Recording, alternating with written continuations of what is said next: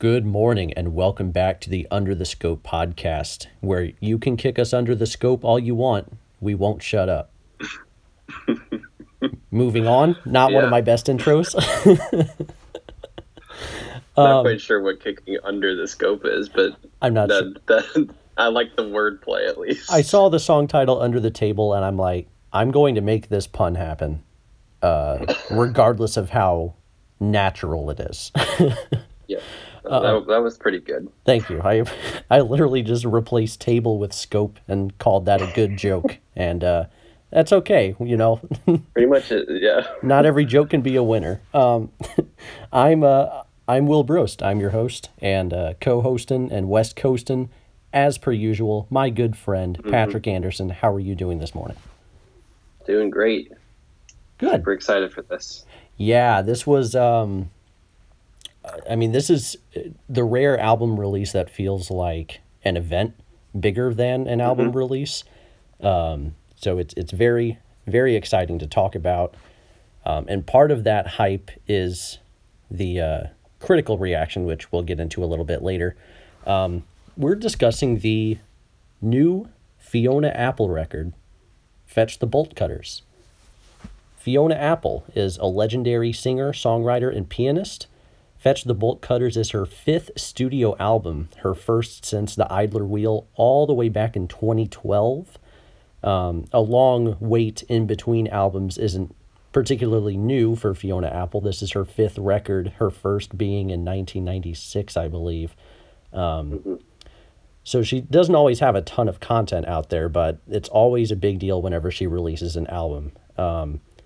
Critics and fans are absolutely raving about Fetch the Bolt Cutters. Most notably, it's the first album to receive a perfect 10 out of 10 from Pitchfork since Kanye West's My Beautiful Dark Twisted Fantasy in 2010. We'll dive into this 10 out of 10 rating a little bit later in the episode, but for now, the only opinion I care about is yours, Patrick. This is that's sweet. You bet. This is the consensus album of the year at this point. What say you? I mean, I can understand why. I can understand why people think it's the album of the year, and at this point, it's really hard to compare any other albums to this. Just out of the gate, I don't think it's like as perfect as a lot of people are making it out to be. But like, that being said, it's like this album is fucking great. I don't have like that many issues. Like there are things that that we'll talk about, but yeah, I don't know. I mean, like when you're asking like album of the year status already, it's hard to say it. So I'll basically say at this point, I'm kind of like, it's not a definite. So I guess that means that I'm not totally with the hype, because most people are like, oh, it's a definite album of the year. Yeah, I mean, this album is, fucking great. It's incredible. Album of the year, I'm not quite there yet. But it's, certainly in my top 5 right now. And, maybe by the end of the year. Yeah, I would say that. Yeah, that'll maybe change by the end of the year. Maybe it'll rise. But yeah, I mean, there's so much. This is the kind of album that if someone does say it's their album of the year, I'm not like, oh, why do you think that? Like this is. Yeah, that was kind of what I was trying to say. It's like, yeah, no, I totally get it. Yeah, there are plenty of clear, evident reasons to love this record, and it totally deserves any sort of like 10 out of 10 rating it gets from Pitchfork or from anybody, really. Just, the biggest takeaways for me here, obviously, are, the powerful lyricism and, song content. The percussion is outstanding. The piano is nice as well. I love Fiona Apple's, like, really tense, sometimes, like, wild might be a strong word, but, they're kind of all over the place vocals. There's a lot to enjoy, and I'll put some nitpicks, later on in this podcast, but I mean, God, this album it deserves the hype. Yeah, I would agree with you there. Like, even though I'm not like totally on board with as flawless as most publications have stated this, it totally deserves it. I mean, it's not anything that is it's not so, I don't know, it's not so like outside of the realm of how I feel about it that I would be like, no, that's kind of overrated. Right. Yeah, I would definitely never call this album overrated or say anybody's wrong for saying it's like the album of the year or anything. Hmm. Because this is also Yeah. the rare kind of album that has a huge like resonance and impact outside of just, oh, this is a really good album that I like. Hmm. Like this is like To Pimp a Butterfly Blonde levels of like impact. Yeah, that's true. Yeah. Especially for like particular groups of people, obviously. But yeah, I mean, it just when okay, so Pitchfork, and I'm not gonna make this about the review yet, but when I saw the review, it was at like 1:30 in the morning, and then we had a quick text exchange, Hmm. Yeah. like hey, Right. let's do a podcast on this album. And when I listened to this album, I listened to it immediately after I got off work. I normally listen to records, while I'm at work, just to, I don't always have the time to separate work hours from music listening Yeah. hours. And it's nice to have something on in the background as I work. But this album, I was like, okay, I don't want any distractions while I listen to this for the first time. I got off of work, immediately just laid in my bed and listened to this for 51 minutes or whatever. Mm. And while it didn't resonate as like a 10 out of 10 record, it was a pretty like memorable experience, just that first listen, and a couple of gut punches here and there as well. Yeah. Even if I didn't fully capture all of the different song meanings and song content on my first listen, there were some obvious moments that just kind of get you right in the feelings even during your first listen. Yeah. I mean, I'd be shocked if you were able to pull out all of the meaning in one listen. Right, because there's so much, and that's the Yeah, big exactly. strength of this album is the content, the lyrical content, all the different song topics. This is a pretty multi-dimensional album in terms of content. I mean, obviously, there's a lot of songs about abuse, songs about relationships, but there's so many different angles that Fiona Apple approaches these subjects with that no two songs really have the same message, and I really appreciate that. Hmm. Yeah. So. Yeah. Even Oh though, yeah. Go ahead. even though I'd like to add on to that, like, even one of the like key elements of this is, even though a lot of tracks have similar subject matter, primarily, like I would say, having to do with sexual abuse, like verbal and emotional abuse within relationships, things like that, kind of fucked up things within relationships, and especially like referencing a lot of um, elements of the Me Too movement, and believing women when they're talking about sexual abuse and things like that. Even though like there's a lot of content that is referencing that like across tracks, she manages to like make everything very distinct and poignant, like across the board. Like songwriting wise, like, I mean, that's like you said, that's the strong point of it. I mean, like that's probably flawless as far as I can tell, the songwriting elements to this. Yeah, I have no complaints Yeah. lyrically across this entire record. I really don't. I was actually going to save this to final thoughts, but lyrically, I mean, it's flawless, and I think the last album I could say that about was the Purple Mountains record last year. Mm. Just and obviously different albums for very different reasons, but I mean, Oh just yeah, right. from a strict like how much I appreciate the lyricism on a record, both are just top notch. Let's get a little specific. What are some specific songs that maybe like stood out to you? So the intro track is one that definitely like still stands out to me. I mean, it's like one of the best intro tracks. It's probably the best intro track that I've heard all year, and one of the best that I've heard in a while. But I love just the way that the piano like just climbs and goes like up and down and up and down, and her Fiona Apple's lyricism on this, like we said, fantastic, awesome. But also her voice is just like golly, and like she really brings that element to the rest of the album with this really raw, just really raw, almost like angry kind of emotion to her voice. You can just hear it. I love how forward she is, like in the mix, and how much that they don't like compromise on how angry she sounds. You get what I'm saying? Like you can really feel like all of the meaning behind what she's saying by like how she's delivering it. Yeah, no, I agree. I think the vocals are a huge standout, not only on this song, but on a lot of others here. And like you said, the raw aspect of it, the anger is just, it's interesting how they approached it, because this isn't, Fiona Apple isn't screaming on this record or even like yelling loudly her anger. It's more of like it's more like frustration. You can hear a lot of tension.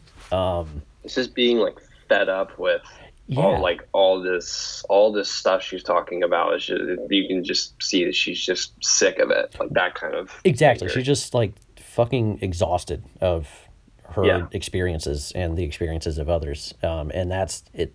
It makes for such a captivating like vocal performance, even if she isn't trying to hit Adele type notes. Like it's not that kind of vocal pop record. This is a different kind of singer-songwriter record.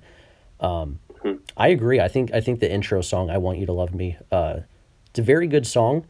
And it kind of, it's this interesting way to start the album with this song that's about, wanting somebody to love, which is, kind of like, all of this abuse that she goes into later in the album. She still wants someone in her life,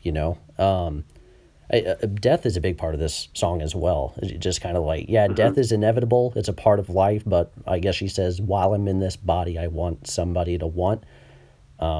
Just a great message and a great start to the record. I agree. Yeah. And I love how she puts that too. Like when she's talking about death, she's like, I know when I go, all my particles disband and disperse, and I'll be back in the pulse. Like just that imagery is really powerful. And then, like you said, it feeds into the existential desperation of like, regardless of all this frustration and all this, just all the subject matter that she's talking about and how sick of it and how much she wants things to change, she still wants, at the end of the day, somebody to love her, for who she is, which is interesting. And you're right, because it's like it starts off this way, so you're like, you don't get that context until later on about how much she's dealing with throughout the album, and then this has more meaning when you go back to it. So I love the intro track. I think it's great. Yeah, no, just to piggy off your point, and then I'll go to one of my favorites. It is kind of interesting on that second listen, because you do kind of go through a lot of her experiences throughout the record, and then as I'm listening to this song a second time, I'm wondering, like, how could you still possibly want somebody in your life, after exactly. all of this? And it's fascinating. So one of my favorite tracks here is actually the very next song, Shamika. I mean, I'll kind of touch sonically on this one first. This is one of the catchier songs on the record, an album that doesn't have a ton of catchiness on it. But I love the pianos that are, once again, kind of climbing up and down. There's this dramatic dun-dun-dun of the piano that I really like as well. The percussion is incredible on this song. There's a moment where, I guess a couple of moments where the piano cuts out and the focus is primarily on Fiona's vocals and the percussion. And at that moment, the percussion kind of kicks into this different rhythm that I really appreciate. It's like just a brief moment, but it adds a lot to the track, in my opinion. I found the content pretty interesting. This is about a girl named Shamika that Fiona Apple knew in middle school or grade school. I can't remember. But Fiona was getting bullied in part from, kind of the popular girls in her class. Like she would try to be friends with them, and it wasn't really working out, and Fiona was kind of down. And Shamika, this girl that Fiona Apple wasn't really friends with, said, like, it kind of cheered her up in a way. She said, like, you have potential. Like, she recognized Fiona Apple's self-worth at a time when, she needed to hear something like that. And I like the lyric on this song. She says, Shamika wasn't gentle and she wasn't my friend, but she got through to me and I'll never see her again. It's just a nice reminder that, sometimes people with a small role in your life can end up leaving a huge impact. And I just like any songwriting that takes just a small interaction and kind of explores the grander impact of that interaction. I always love songs like that, and this is a brilliant song about that. Yeah, the self-reflection aspect. Yeah, this one is like kind of a like a masterclass in showing how to write about, self-reflection, because it gets the point across so effectively and relatably too, because it just shows like she not only reflects on this person in her life that kind of for the better was there in a really terrible time, but focusing on the bullying and what it was like for her as a child. The imagery that she uses, when she's walking to school and grinding her teeth and just crushing dead leaves just to try to keep her mind off of things and stuff, is so it's subtle, but it's so powerful. And just the way she talks about being at school and how not being afraid of the bullies made the bullies worse. It shows just how cruel kids can be sometimes, because they're and some for the most part I don't think with bullying with kids it's not usually something that kids have that much control over, because they're trying to figure stuff out. But it's important to show that aspect of it, and I think she nailed it, because kids can be like that, and it can affect you in the long term so much. And this song is so affecting in that way of her really showcasing how bad of a time this was, and that showing how important of a person this Shamika person was. Yeah, and it's I guess in the grander statement of Fiona Apple's life, she mentioned in an interview that this was one of the first interactions that kind of hindered her relationship with other women. Just because the other girls in her class weren't necessarily receptive to her.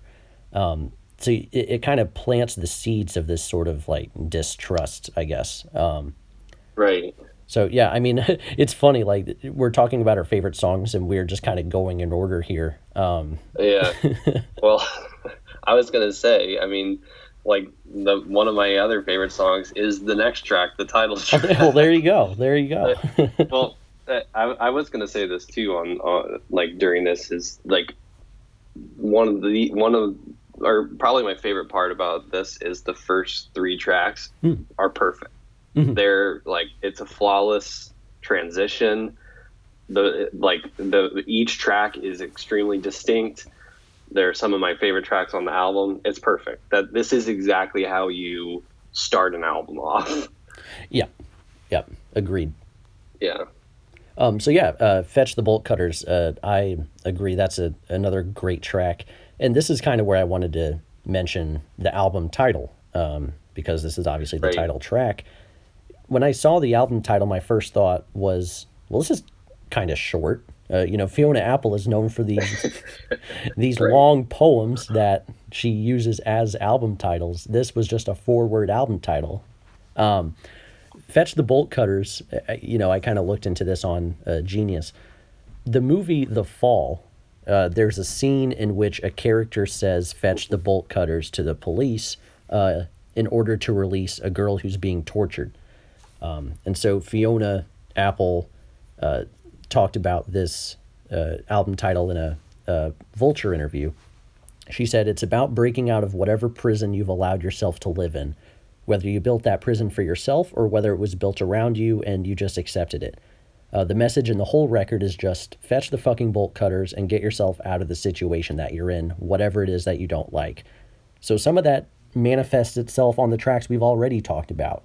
It's all over the record, but as unique and different as these different song topics are from one track to the next, there is this overarching theme, and I think I love the album title for that.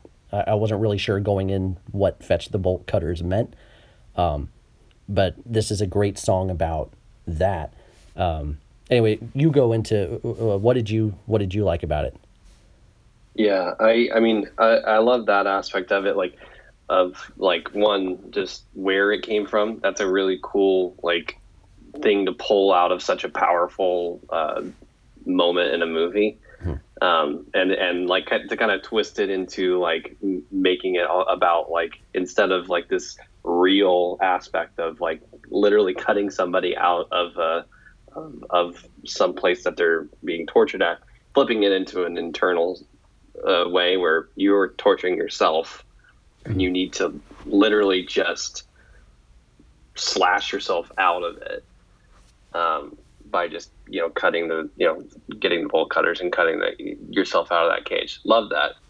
But I love the instrumentation on this. I like how subtle it is on this, and how much it focuses so much on her voice and the lyricism. On the previous two tracks, things have kind of gone from 1 to 20 really quickly, right. And it goes all over the place through that. So it's kind of this roller coaster of volume and emotion and things like that.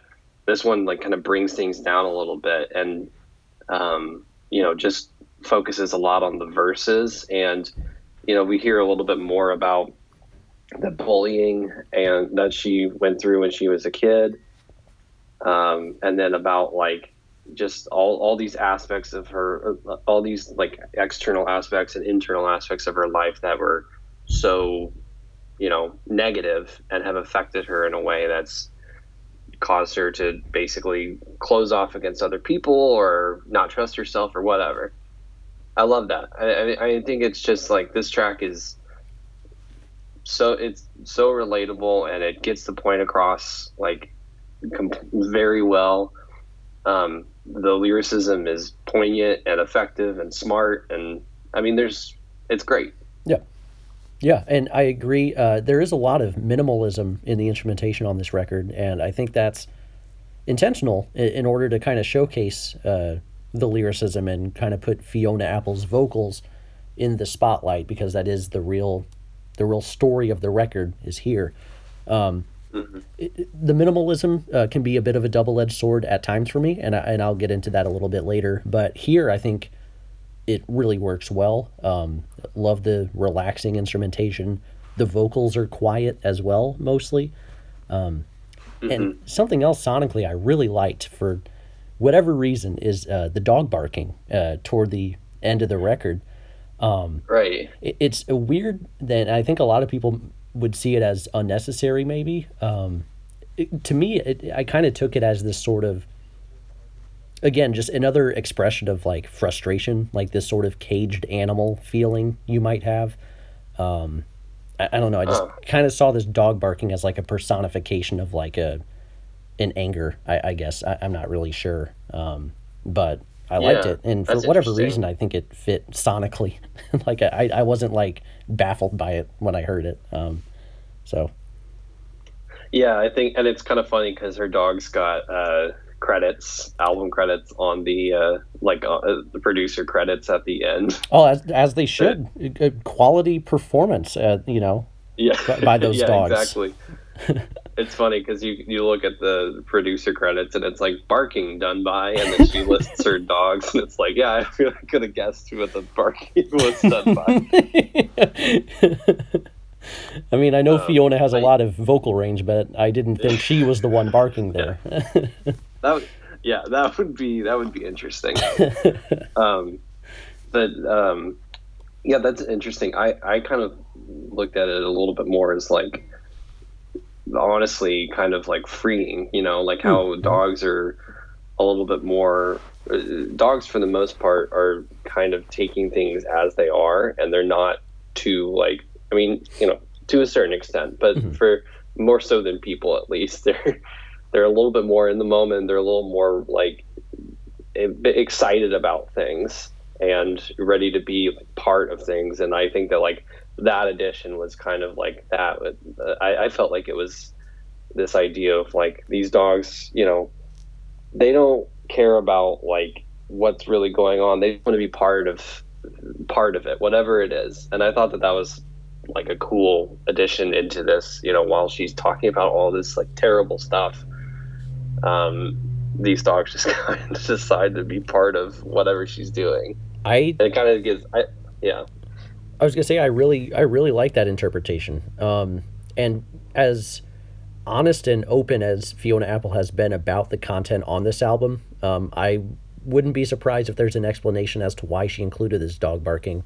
And I think it would be funny if the answer was just, "Oh, I really wanted my dogs on the album, and so I had them bark." That's possible too with her. Yeah, that would be funny. It's like, I just like the way that my dog's barking sounds. That would be great.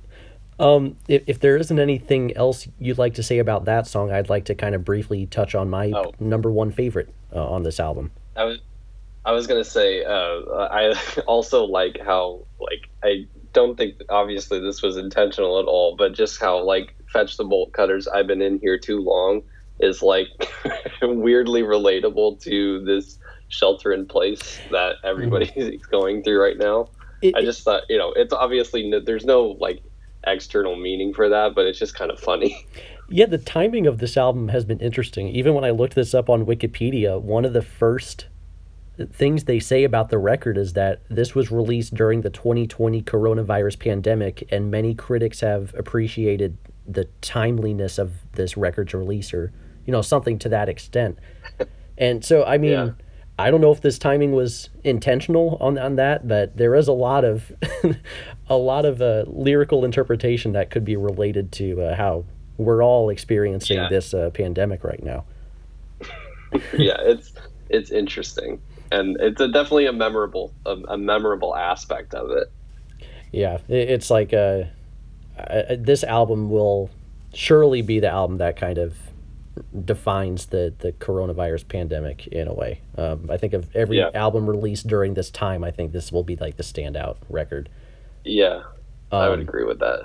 yeah, so far to begin the record, we're 3 for 3. I like a lot of the other songs after that as well, but I kind of wanted to skip to Newspaper, which is my favorite song on the record. Oh, okay. So this one, it's again, I'll start sonically because I think lyrically is more important. I kind of want to set up for that, but there is a really nice atmosphere and tension of this song that is a bit different than the atmospheres on a lot of other songs here. It's this, I guess it's moodier and darker. It's kind of weird to say darker given a lot of what we talked about, but I think this is one of the darkest songs on the record. And it features everything else that makes these other songs great: the great percussion, the background vocals, and her vocals. And one thing I love musically is that the tempo picks up as the song progresses. Her vocals gain intensity as the song progresses. It's one of the only songs here that like I see a huge sense of progression from, and that's, I guess, kind of a slight against the records in a way. But I love what this song is doing lyrically, and it's an interesting kind of perspective of, I guess it's Fiona, another man, and another woman are kind of the three characters in this song here. And Fiona's kind of like a third party. She's observing the other two. She knows the kind of terror that this man is capable of, the kind of harm he can inflict on others. So she says something like, I grew concerned when I saw him start to covet you. And she says, I wonder what lies he's telling you about me to make sure that we'll never be friends.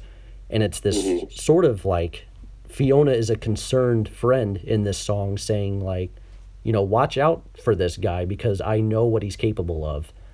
And it's a nice kind of juxtaposition, especially that lyric, I wonder what lies he's telling you about me to make sure we'll never be friends.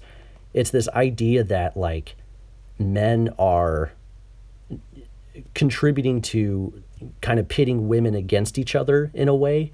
Yeah. And that's a nice kind of great album placement here because the next song, Ladies, is the song that's all about female unity, not letting men pit us against each other or, keep us separated from each other, letting men control the narrative. And I think that's a nice back-to-back combo. It's just Newspaper is the one that stood out to me as my favorite song here. So I don't know what you thought about that song, but... Yeah, I think, like, if we were going to compare Newspaper and Ladies, because they have similar subject matter, Ladies is my like, choice of the two. Oh, okay. But lyrically, I think I like Newspaper more. It's just, like, instrumentally and, like, the choice of, like, kind of doing semi-acapella-ish, instrumentation. It's hard to say instrumentation with that. I don't know. You get what I'm saying with that, though, right? Right. It's almost maybe too minimal or sparse or... Yeah. Yeah, I'm not... I mean, I like that the focus is so much on the lyrics because the lyrics, like you said, I thought you broke those down really well. They're really powerful, and I love how much that it's like, it's basically just a narrative. There's not so much like simile and imagery and things like that on here. No metaphors really. It's really like a letter basically, and I love that those kind of lyrical choices. Nick Cave does that a lot, where he's basically telling a story.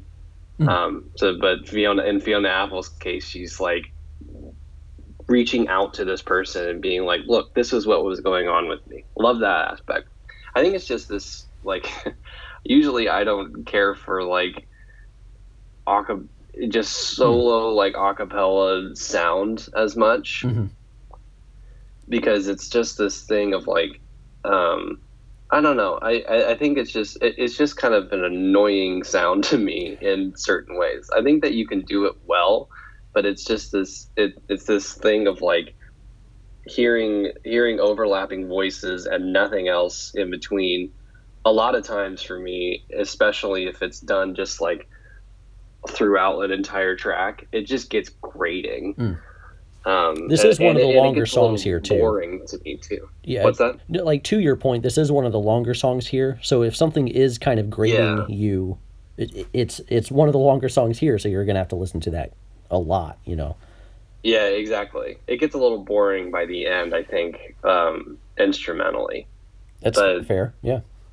Yeah, but like, I don't think it's bad by any means, because the lyrical content on here is some of the most important on the album and some of the best written, I would say, too. Yeah, no, I agree with a lot of that. Have we talked about your favorite song yet? I mean, yeah, I honestly, like, I go between, like, tracks on here, like, as it's hard to pick a favorite. Fetch the Bolt Cutters is sometimes my favorite, but Cosmonauts is one that I wanted to talk about too. Because you're a big space fan. Yeah. You're big into really astronomy. All it is. That's right. She could have called the song anything else and you would have been out. Yeah. I didn't really listen to this. I was just like, oh, Cosmonauts. That's my favorite track. Anyway, yeah, go ahead. No, but this track I love. I love how grand this thing is. She's so good on this album of just like bringing out just this over the top instrumental aspect while also kind of maintaining this like intimate sound of like you feel like you're in a room with her while she's doing it. Mm-hmm. And that, you know, goes to the fact that she was recording this in like, I think she was in her beach house or something. When she was recording this, and you can tell because it doesn't have that like refined studio sound to it. It has a little bit more open air to it. But Cosmonauts is a great example instrumentally of that. You know, by the end of it, when she's just chanting, start it off, start it off, start it off, it's just like, it goes like just over, you know, water falls over and all the instrumentation just comes crashing in. And it's great. It's fantastic by the, you know, and then she goes into the end, or brings it out in the end in a very quiet way. Love that. Pretty formal, like song structure, I guess. I mean, it's hard to say that with Fiona Apple, but I would say that this one might be one of the more like traditional songs, if that makes sense, on here. Yeah, totally. Structure wise. So yeah, and I love the subject matter of this too, and I love just the imagery of just like of you and I will be like a couple of cosmonauts, except with way more gravity than when we started off. So like this team, you know, they're in this relationship and they're this team. They're going through so much together and experiencing like this awesome stuff, but also this really, really hard to deal with. Of, you know, these hard to deal with aspects of life and just being a long-term monogamous couple. So this like way more gravity than when we started off, just this weight of just like, you know, having to deal with somebody else for a long time, you know, whether or not you love them or not, it's just that this inevitable weight that starts building. Yeah, love that. Love this track. I think it's great. Yeah, that's a great lyrical breakdown. I agree. The long-term monogamy aspects of the lyricism I found particularly interesting. Again, she mentions in that Vulture interview, you know, she mentions that this long-term monogamy is something that she thinks is possible because she sees it happen, obviously. But it's not necessarily something she wants. And, you know, it's another one of those things where maybe her experiences has kind of framed her view on like a long-term monogamous relationship, you know? Yeah. And yeah, go ahead. I think she captured that. I think she captured that really well too, because it's like, you know, especially with saying just like, you know, except with way more gravity than when we started off, not saying like, you know, they're going to kill each other by the end of their, you know, relationship, but that like a monogamous relationship is possible, but it's just like, you got to know that like how much will just keep building up as you go, and, you know, be able to deal with that. And I think that she captures that idea really well on this. Yeah. And, you know, something else on Cosmonauts I wanted to mention, she originally wrote this song for the movie This Is 40, apparently. It's like a Judd Apatow movie from 2012. And that's kind of what I wanted to mention. It's been 8 years in between album releases. She wrote this song in 2012. The chorus on Relay she wrote when she was 15. It's a takeaway for me is just how incredibly cohesive this record is, despite being written essentially over the course of her life. I found very impressive. This isn't just like she was in a one mindset for the past couple of months and she had this cohesive product. It's like, you know, this song was written in 2012, this one in 2016, this one she thought about a long time ago, but it still somehow all comes together in a cohesive package. And I think that is maybe being a little understated, but I think it's something that's really impressive. That's a great point. It just goes to show how good of a songwriter she is and has been for, you know, apparently her whole life. Because, you know, 15 years old writing Relay, like, Jesus. Yeah, one of the best like lyrical songs on the entire record, in my opinion. we could talk about every song on here. I did kind of want to mention one more song before we kind of transitioned. Yeah. So this is another song that I love, and I'm interested to see what you think about this, because maybe it's a bit polarizing, and this is another song that has these sort of layered vocals. For Her, I thought was a pretty impactful song for me. So this is a song that it begins with these like fast-paced vocals, these layered vocals, this rhythm that once you think you grasp the rhythm, it changes. It's just kind of this multi-dimensional rhythm to the entire song. A couple of hard breaks and transitions in this song. And one of these transitions breaks into this lyric where she says, good morning, you raped me in the same bed your daughter was born in." And that to me was like the most punch in the gut moment during my first listen. Just such a powerful bridge. And not only because she's outwardly mentioning rape, but I really like the juxtaposition of, okay, so you raped me in the same bed your daughter was born in. It's like a juxtaposition of life being given and a life being taken, like in a sense, right? Like, and I just found that imagery so like I don't know, memorable and captivating. It is worth noting that this is a song, again, through this interview, this is a song about someone else's experiences, talking to other women. And I think it's cool that Fiona Apple has this platform that other women don't have. And she's willing to like share the stories of other people who have gone through abuse. So I really like that aspect of the song as well. But instrumentally, or I guess structurally, it is a bit polarizing. So what did you think? Yeah, I'll just talk structurally, instrumentally about it first. I don't care for the beginning instrumentally. It's just like I think that it's a little predictable for me because it's about the most a cappella aspect of this album. I mean, I like the rhythmic aspects of it. This is the thing, like Fiona Apple does like a lot of a cappella moments. I keep saying a cappella, and it's not, I don't have the right word for it because it's not like totally like, like pentatonics, like cheesy. Thank like, God. Yeah. You get, but it's just layered vocals and, she does it really well. And it's like this rhythmic aspect that she has to it is interesting. It's just like, it gets boring after a little while. And I kind of wish, like, I want something a little bit more textured to kind of bring, or maybe not even textured, something a little more smooth, to like smooth things out and like bring things a little bit more, I don't know. I don't know really what I'm trying to say. Basically, it's just like I get kind of bored of the acapella. Is what I'm trying to say. Yeah, and that's totally fair. I mean, you like what you like sonically, and you don't like what you don't like. That's not.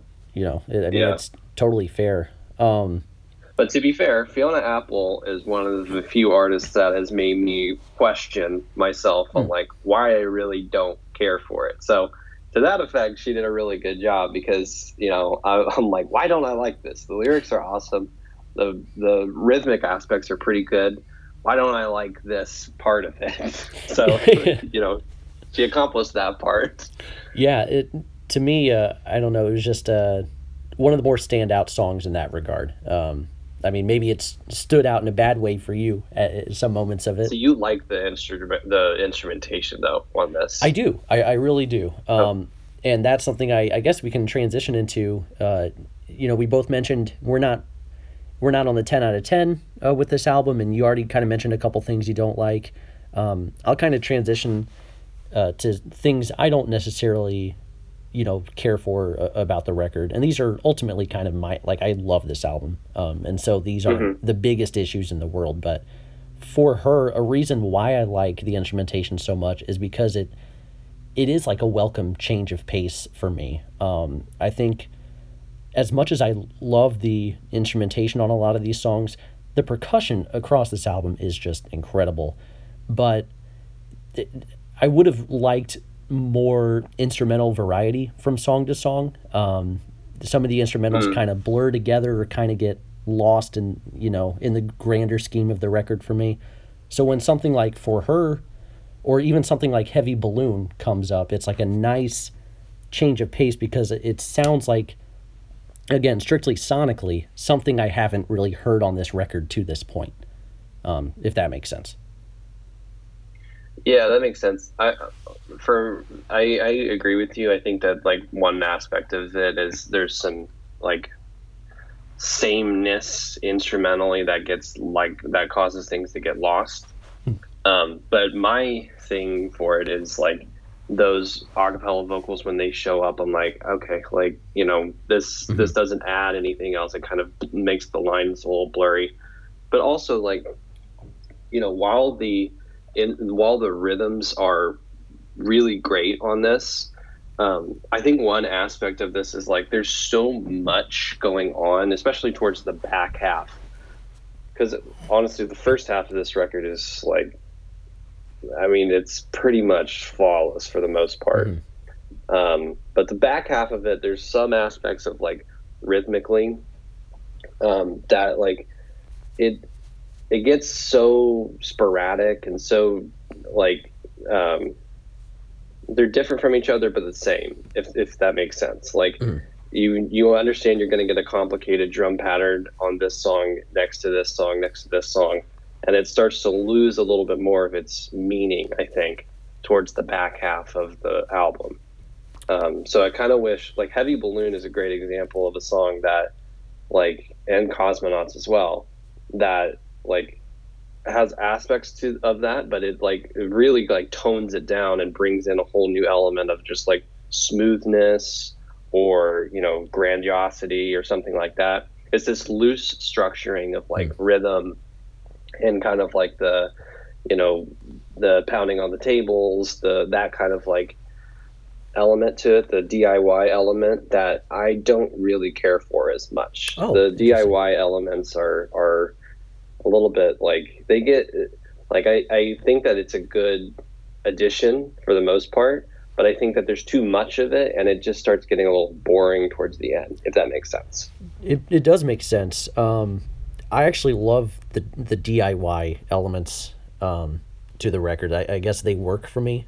You did mention something about structure, though, and I agree with that. There are some moments here that structurally I am a bit, not super impressed with at times. I'll take the song Relay, for example, a song that I mentioned earlier as one of the best lyrical moments on the record, right? I wrote down, I like to write down some of my favorite lyrics. I basically wrote down every lyric of the song. I think they're all great. Right. But part of it is because she really only has 3 different lyrics on this song. It kind of repeats itself lyrically throughout the 5 minutes.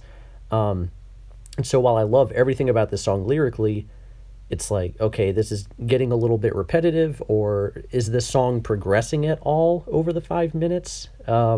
Musically, I didn't really see that. So I was wondering kind of the structure and the intention behind that. And there's a couple of other songs that also I feel like maybe were a little underwritten from a sonic perspective. Yeah, that's a good point. Yeah, so I think that's just something I noticed here and there, but overall I think the songwriting's really good. It's just kind of a slight nitpick here. Yeah. No, that is a good point. I think that, like, from what I got from, like, the repeating elements to the lyricism was, like, kind of, like, almost like a mantra. Mm-hmm. But I think Relay, like, On I Go is an obvious example of that because it's literally just the same lyric being repeated over and over and over again. And I think that it does a pretty good job of capturing that, like, element of just, like, pounding the meaning into your head. You know what I mean? And just kind of saying it over and over again until, like, you understand it and it loses meaning at the same time, which is a cool idea. But I think Relay is a good example of, like, trying it out and it not quite landing as well as it could have, but, like, being a great effort like regardless because the lyrics are so good. You know what I mean? Yeah. Like Yeah, no the doubt. landing was like almost stuck perfectly. Right, and it's a song I still really like, Relay. It's just I can't not notice that as I'm listening to it. And Yeah, I would agree with you on that. I guess since you brought it up, the last kind of quote unquote negative I'll bring up, again, just kind of like a minor nitpick. My least favorite song on the record is that final track, On I Go. And I actually really like the concept of this song. As you mentioned, it's this mantra, it's this sort of chant. In real life, not in real life, I don't know why I said it like that. This album is real life. It's not like it exists in this. But Yeah, she sang this other song. plane. Yeah, right. Yeah, like it's just a separate thing. But she actually sang this chant to herself when she was in jail one night. She sang this to like calm herself down while she was sitting there, and I really like how she included that as the closer on this record because she has all of this like anger and frustration, this tension throughout the entire album, and then she ends it with like, okay, all right, I'm gonna chant this to myself in order to calm down because I'm feeling a lot of emotions right now, and so I really like that aspect. Musically, though, it's it's not anything really impressive here, in my opinion. And it's unfortunate that it does kind of like that happens to be the closer on the record, so I'm kind of left with that as I'm done with the album. But again, just an overall like nothing that breaks the album in terms of quality or anything, but just something I noticed. Yeah, no, that's a very good point because I agree with you on that too. I think instrumentally it just kind of suffers a little bit, but that's an aspect to like pretty much all the tracks that like I have negative feelings on. The ideas are conveyed like pretty much exactly like how I would like them to be conveyed, and I like that. So I'm able to get past instrumental moments that I don't like more readily than I would on a song that wasn't so like geniusly written. But there are still, those aspects to it that I'm like, it's not as it just not as there's like that other side of it that's not as impactful as the lyrics are. Right. That's a good way to put it. Yeah, it's the lyrics to me are so impactful. I wish that like the music kind of matched that all the time, and it just doesn't at some moments. Is there anything else about this record you wanted to mention as like a dislike? Let me look at my. Sorry, I just. No, you're fine, and that's kind of part of it, right? It's having to like look at like, oh, what didn't I like, as opposed to like, oh, it's super obvious. Yeah.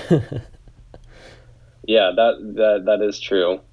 I mean, Under the Table is another example of I don't know. I don't want to harp too much on this like lyrics versus instrumentation, but I think Under the Table is an example of instrumentation not matching up as well as as well as the lyrics do, because the lyrics are awesome on this, and they're some of the more memorable ones, I would say. I mean, you you literally like named our podcast, or like introduced our podcast today with it. So. I thought we agreed we wouldn't refer to that joke ever again to kick off the pod.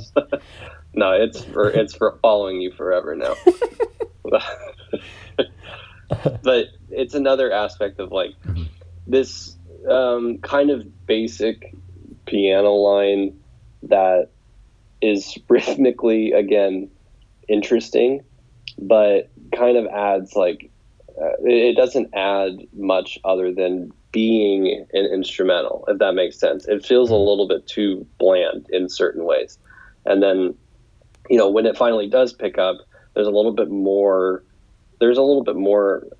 emotion and thought, I think, behind it, but there's still this element of like it not quite having as much meaning as the content of the song does, and I think that's just an important aspect of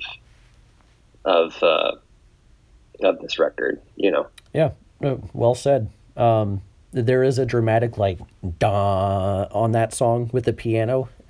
Outside of that, I kind of agree the instrumentation was a little bit too vanilla, I suppose. But Yeah, the yeah, lyrics, once that's a good. again, are incredible. So I Mhm. end up. It's actually one of my favorite songs on the record because of the strength of the lyrics.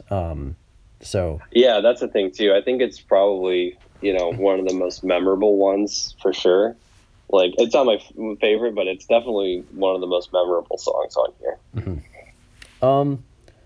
let's. We're about an hour in. Let's. Oh, Oh yeah, go ahead. I was gonna say really quick, Hmm. one of my favorite vocal moments is on Heavy Balloons with the "I Spread Like Strawberries." Yeah, The way she sings that is nuts, and I absolutely love that aspect. So I just wanted to point that out. It's like a small thing, but the way she, like, the anger and frustration and just all the emotion behind that "I Spread Like Strawberries" line is amazing. yeah, it's a great example of her vocals just going in like you're not sure where Hmm. they're headed. There's a bit of like chaos to it as well, but a ton of like rage Yeah, in the way she says that, and I think it's awesome. vocally she's very versatile on this. Yeah, yeah, no, it's a she. That's the thing. Her vocals are kind of as expressive as they are. They're also a bit subtle as well, and they kind of Hmm. suggest a different. I guess there's kind of a subtle layer to how she's delivering her lyrics on this record. Right. Yeah. So I kind of wanted to, there is a huge reaction to this album. This is the album that everyone's talking about right now. And obviously, we're the kind of people that, we don't agree with Pitchfork all the time, but we do follow the website pretty closely, Hmm. doing what we do. You know, Yeah. what Makes sense. what did you think about the 10 out of 10 from Pitchfork and the impact it might have had? I mean, it's crazy, like, seeing now the amount of influence that Pitchfork still has Hmm. over music listeners and the blogosphere in general. Because over the past 10 years since they last gave out their 10 out of 10 to Kanye, Hmm. um, they've changed a lot. I think they got acquired by Condé Nast in that time, Hmm. and they've changed a lot. And they've started kind of developing that villainous aspect to a lot of like especially within like the indie head community, and like a little bit more, you know, underground music listeners, that they started developing kind of this sellout mentality, or this, basically people don't like them anymore, Hmm. but everybody pays attention to them. And I think that this 10 out of 10 that they gave, as much as people want to like talk shit about Pitchfork and be like, oh, Pitchfork sucks, they're the worst, they're the worst music reviewing site that's out there right now. Seeing them drop this and seeing how much buzz it caused in the music head community Hmm. just showed me that, like, they're still there. The same people that were, super excited about the 10 out of 10 that they gave Kanye, and were reading Pitchfork every day and discovering new music from it, they're still doing it. And they're just doing it in a little bit more jaded way, maybe. But it's like, I thought that was pretty cool in a way to see that. I have, complaints about Pitchfork on Hmm. my own, but I thought that it was honestly really cool to see that, like, them dropping a 10 out of 10 is just as iconic as it was when they did it for Kanye. Yeah, no, that's fascinating because Pitchfork isn't the only site to give this album a perfect score, but Exactly. it's the only one we're talking about. And you're right. Pitchfork, like their identity or how I guess their perception has changed over time as like, oh, now they're too poptimist, or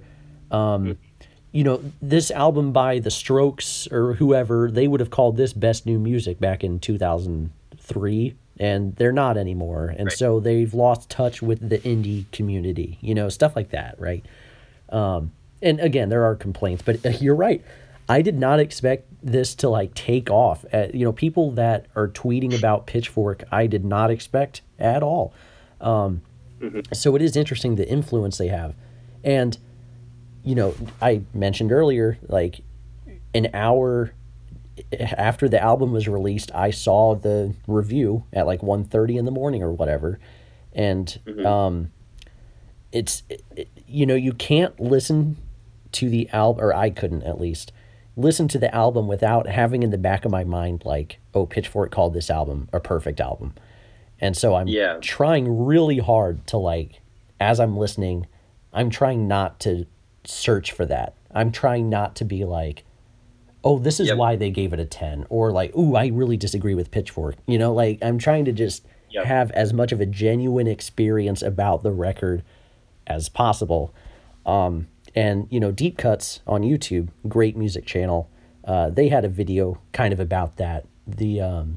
Just the amount of impact that critics and I guess public opinions can have on your opinion, whether intentional or not, and it's always a little bit subliminal. So, do you think that seeing the 10 out of 10 impacted how you felt about the record?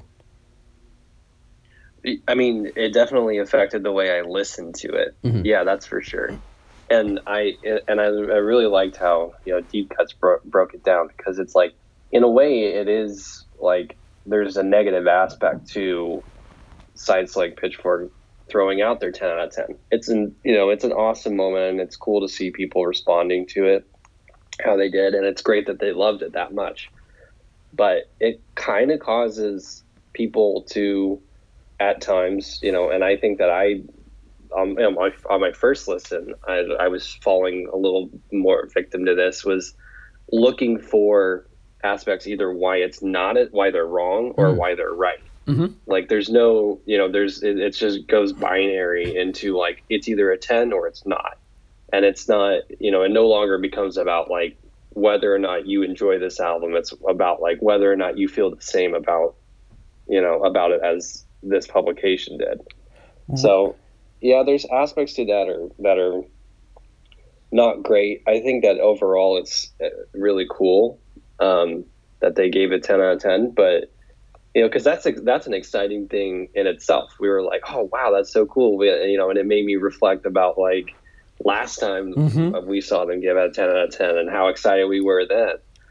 Right. And I was excited to see it now too, and it made me really excited to listen to this album. But in that same vein, it did cause me to kind of be like, oh yeah, okay, here it is. This is Cosmonauts is awesome. That's why they like that kind of thing. Yeah, and it's frustrating because that's almost unavoidable, for me at least. It's not the kind of thing where I can just shut out that knowledge. Like, I almost wish I found that out after I listened to the record. Right, yeah. But I care too much about about Pitchfork. Yeah. And part of the For reason, whatever reason, you just keep going back. yeah, I was going to listen to this record anyway because, Fiona Apple, and we listen to a lot of music, and why would we skip over Fiona Apple? But Yeah.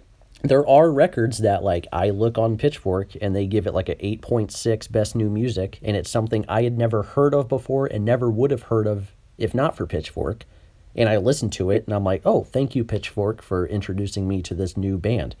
So that's part of why I still check it, is because it's a great site for discovering new music. But yeah, I just wish part of me was like, part of me wishes that I just would have gone into this album without any like knowledge that Pitchfork had given this a 10 out of 10, because it's just something I couldn't avoid. Yeah. Yeah, because the conversation ends up becoming like, oh, do you think this is a perfect album? Right, and I think that's a little unfair too.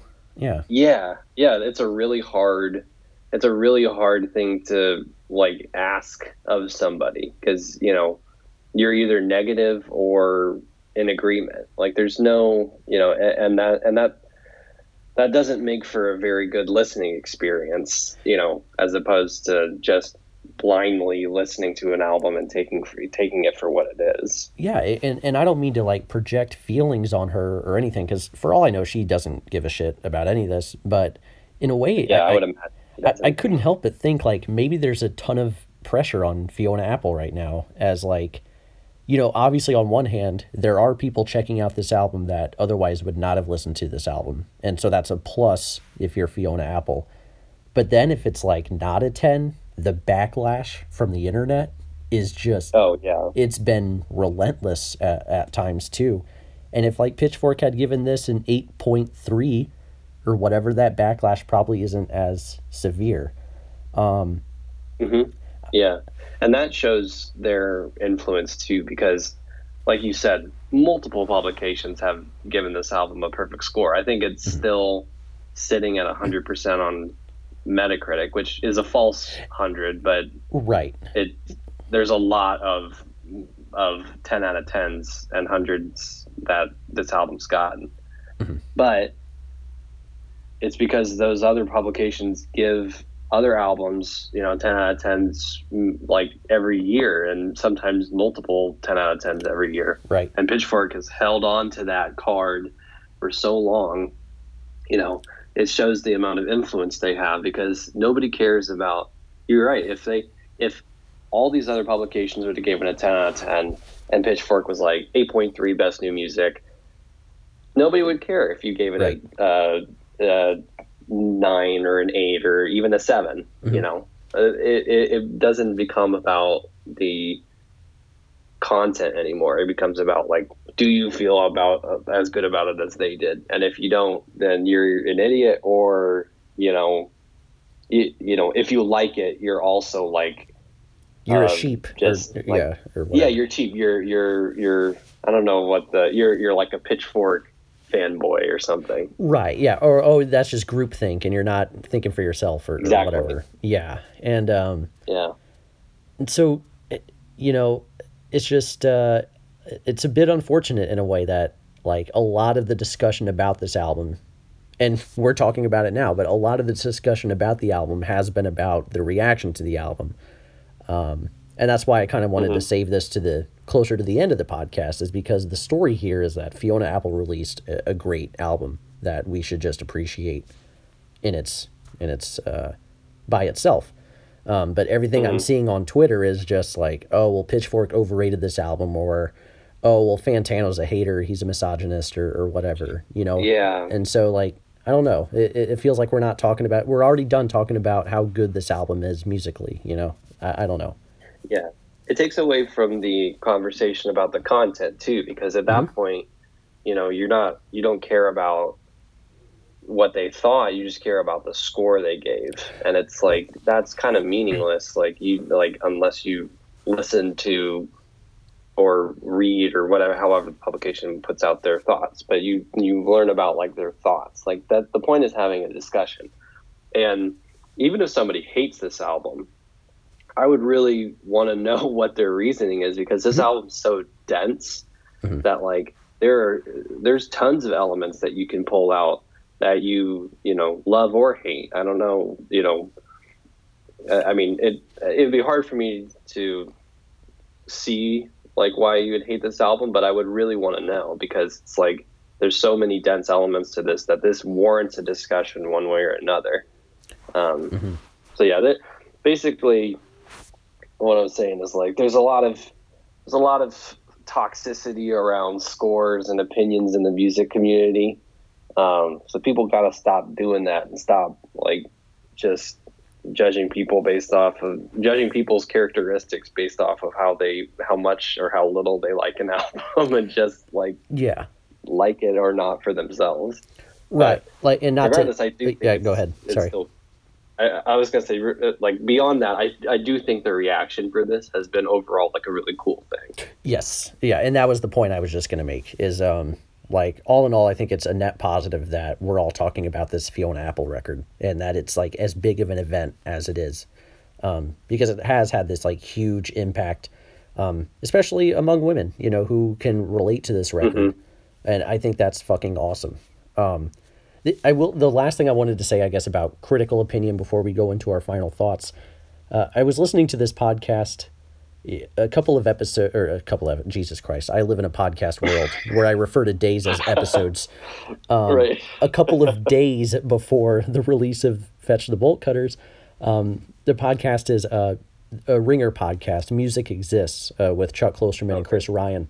They did this entire episode on how music criticism and public opinion has like this huge impact. And they talked about like, they used OK Computer as an example, and like all the word at the time was that Radiohead's OK Computer is like a perfect rock album, and it changes like rock history and all of that. And so like when they listened to OK Computer the first time, they listened to it with that, kind of perception in their head already. And while they both loved the album, their first takeaway was like, well, Airbag, this is kind of a straightforward rock song, And so they kind of got into this thought experiment where, what if Radiohead and Creed had the same discography, nothing changed about their music, but the perception, the critical reception was reversed, and everything like said about OK Computer was actually said about Creed's album in 1998 or whatever. And they kind of tweaked the language and stuff, and they were just kind of like, how would we view those bands now if that was like the discourse then? And it's kind of silly, but it's also kind of fascinating to think about too. Yeah, it's true. That is true. I mean, there would be a complete reversal in opinion about, and it may even shift the influence of how, what modern rock bands sound like now too. Maybe they would sound more like Creed instead of more like, the framework that Radiohead laid out. I think Nickelback read the OK Computer review and thought it was Creed, and that's why they sound like they do now. Right, exactly. But yeah, it was just kind of like an interesting... They're like, guys, we got to take advantage of this. They're calling Creed. Yeah. So I find all of this critical discussion secondary to the Fiona Apple record, but still kind of interesting to discuss anyway. And I've seen, the last thing I'll see about fan reaction is like, there's kind of a double-sided thing to this that I wanted to mention. Like, on one hand, I think a bunch of like, I don't think you're inherently like misogynist if you don't love this record, but I also don't think that, I've seen a lot of opinions where it's like, oh, you only love this album because you're a woman and you're not like analyzing it at all. And I think both of those opinions are unfair, and I've seen those opinions a lot. I don't know. Yeah. It's just kind of the last thing I wanted to bring up, like how extreme musical discussion can get. So, well, I mean, and I would imagine that Fiona Apple herself would hate both of those ideas, because on one hand, if you're calling somebody, like Fantano gave it a 7 and he's getting a lot of hate for being a misogynist and stuff. If you're calling somebody a misogynist just because they didn't like an album, you're kind of taking away the severity of what misogyny is and kind of the reason why Fiona Apple wrote about the content she did. And then on the other side, you're being a misogynist and an asshole if you're just assuming women like Fiona Apple just because she's a woman. Right. And people said this about To Pimp a Butterfly as well, where it's like, oh, well, you don't actually listen to it that much, do you? You like this because you're trying to be woke or whatever, and I thought that was bullshit at the time. White guilt or, Yeah. And, like, is Fantano a misogynist? I don't know the guy. But I don't think the reason would be like, oh, well, he gave Fiona Apple a 7, so he hates women. I don't think that's a good enough reason to say it. No, there's a lot more serious aspects to misogyny than like, I don't like this album.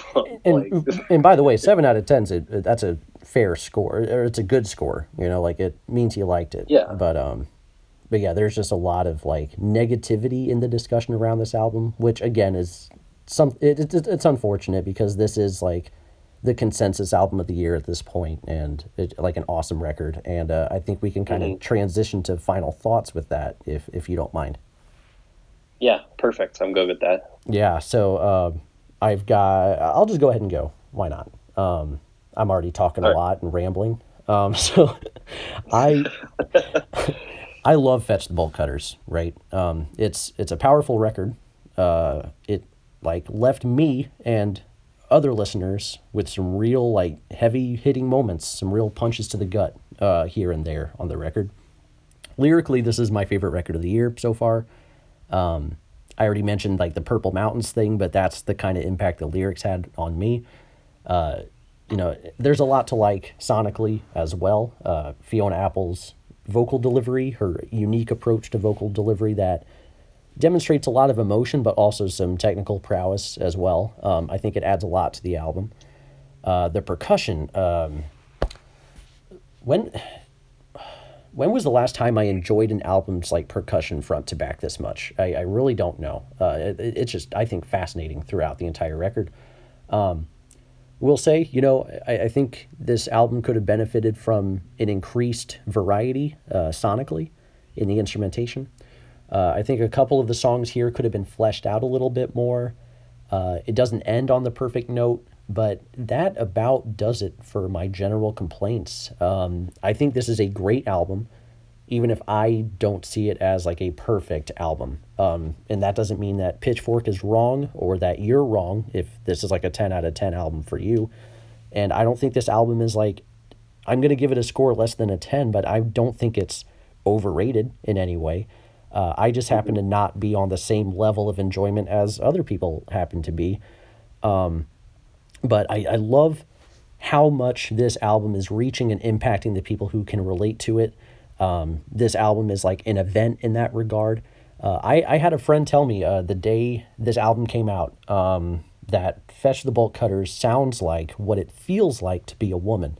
And I think that's like it's so awesome that a record like that can exist. Something that is that relatable to not only her, but like a lot of people have been sharing that general sentiment as well.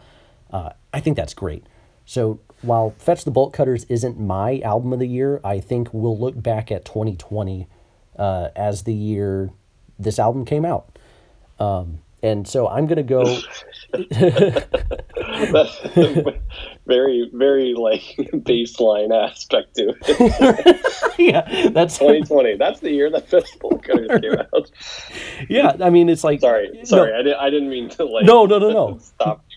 No, you're right. I mean, it's just... 2016, musically, I'm kind of in these sort of things. Blonde wasn't my favorite record that year, but like when I think of 2016, I'm like, oh, that's the year Blonde came out, Yeah, I get what you're saying. Yeah. So anyway, not a 10 for me, not even a 9 for me, but close enough. Close, super close. I'm going to give it an 8 out of 10, but it's closer to like an 8.7, around there. Hater. Here we go. And that's my final thought. That's all I gotta say. Hater, 10 out of 10. No, awesome record. Yeah. Awesome record. It's great to hear a Fiona Apple record for the first time in 8 years. I don't think I even mentioned that, but I liked Idler Wheel a lot too. I'm just glad we have new Fiona Apple. So there you go. Yeah, that's true. That's an event in and of itself. Just her releasing an album, regardless of the reception of it. Absolutely right. No, awesome thoughts. Those are fantastic. Thank you. I can't really add much more onto like the external aspects of that. With how the reception and the event aspect to it. I think you nailed that. Thank you. So musically speaking, for me. Like I said, there's personal elements of dislike to this that I have that mostly come in the form of like a cappella and DIY elements that I think are good ideas, but just not as impactful as I think that they could have been. I think that there's some like safe elements to the instrumentation. Other than that, though, I mean, it's pretty freaking fantastic. Lyricism is, like I said, it's hard to find a flaw in it all the way throughout the album.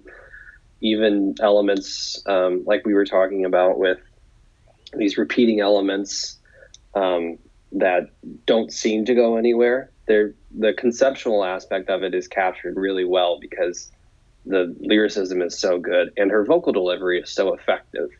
So that's another thing too, is that Fiona Apple's character and her like personal emotion on this album is some of the best that I've heard from an artist in recent years. She connects with the listener in a really visceral way on this, and it's very impactful.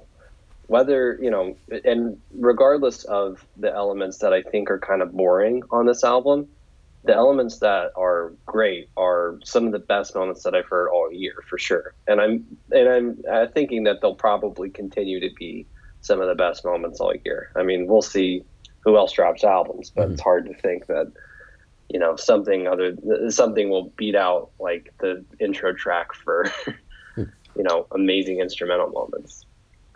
So that being said, there's a kind of a roller coaster of like, ooh, I love this, not so much instrumentally, but overall I'm very, very positive about this. I really like that this came out. I love how much people are talking about it.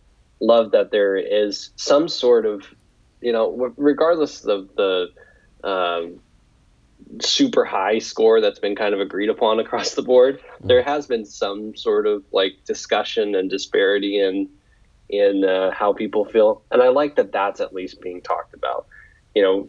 Whether or not you're approaching it in a healthy way or not, by just like placing somebody into a box you're this because you like it, you're this because you don't. It's good that the conversation's being had at all. So I think that that's a really cool aspect to this album, and that it's causing something like that. So we're in agreement on this score, though. 8 out of 10 for me as well. And even so much to the 8 out of 10 that like I would say it's like around your like 8.7, even like just inching out there to the 9, but just can't quite justify it. Wow. Well said, Patrick. Yeah. Well said. I like your thoughts a lot. We're in agreement, even if like some of our favorite songs are different, and what we like about the record kind of varies between the two of us. We're both still feeling the same overall, I guess, in terms of just where we're at on the 10-point scale, which is really all that matters in music discussion, as we found out over the past couple of weeks. True. Yeah. Fuck actually reading the review. Just, it's a 10, Exactly. That's and who cares about listening to the album also? I hadn't even considered that. Why don't we just Why don't we just say, oh, Pitchfork gave it a 10? It's a 10. Yeah. Did you listen to it? Why would I listen to it? They gave it a 10. They did the work for me. Yeah. Yeah, so that's an 8 out of 10 from both of us, a high 8 out of 10. And when we compile our Album of the Year lists at the end of the year, it's kind of looking like this might be one of the albums that we can agree on as one of the best records of the entire year. Our opinions often differ on that, but I think both of us are pretty high on Fetch the Bolt Cutters. So that's exciting. Thank you for joining me, Patrick. Good podcast. Yes. Thank you all for listening. If you haven't listened to this album, you should have stopped like 80 minutes ago and listened to this album first. I'm surprised if you're listening to this without having heard the record, but if you haven't, go do it. It's an awesome record. Thank you for listening to the podcast. We'll see you next time. Peace.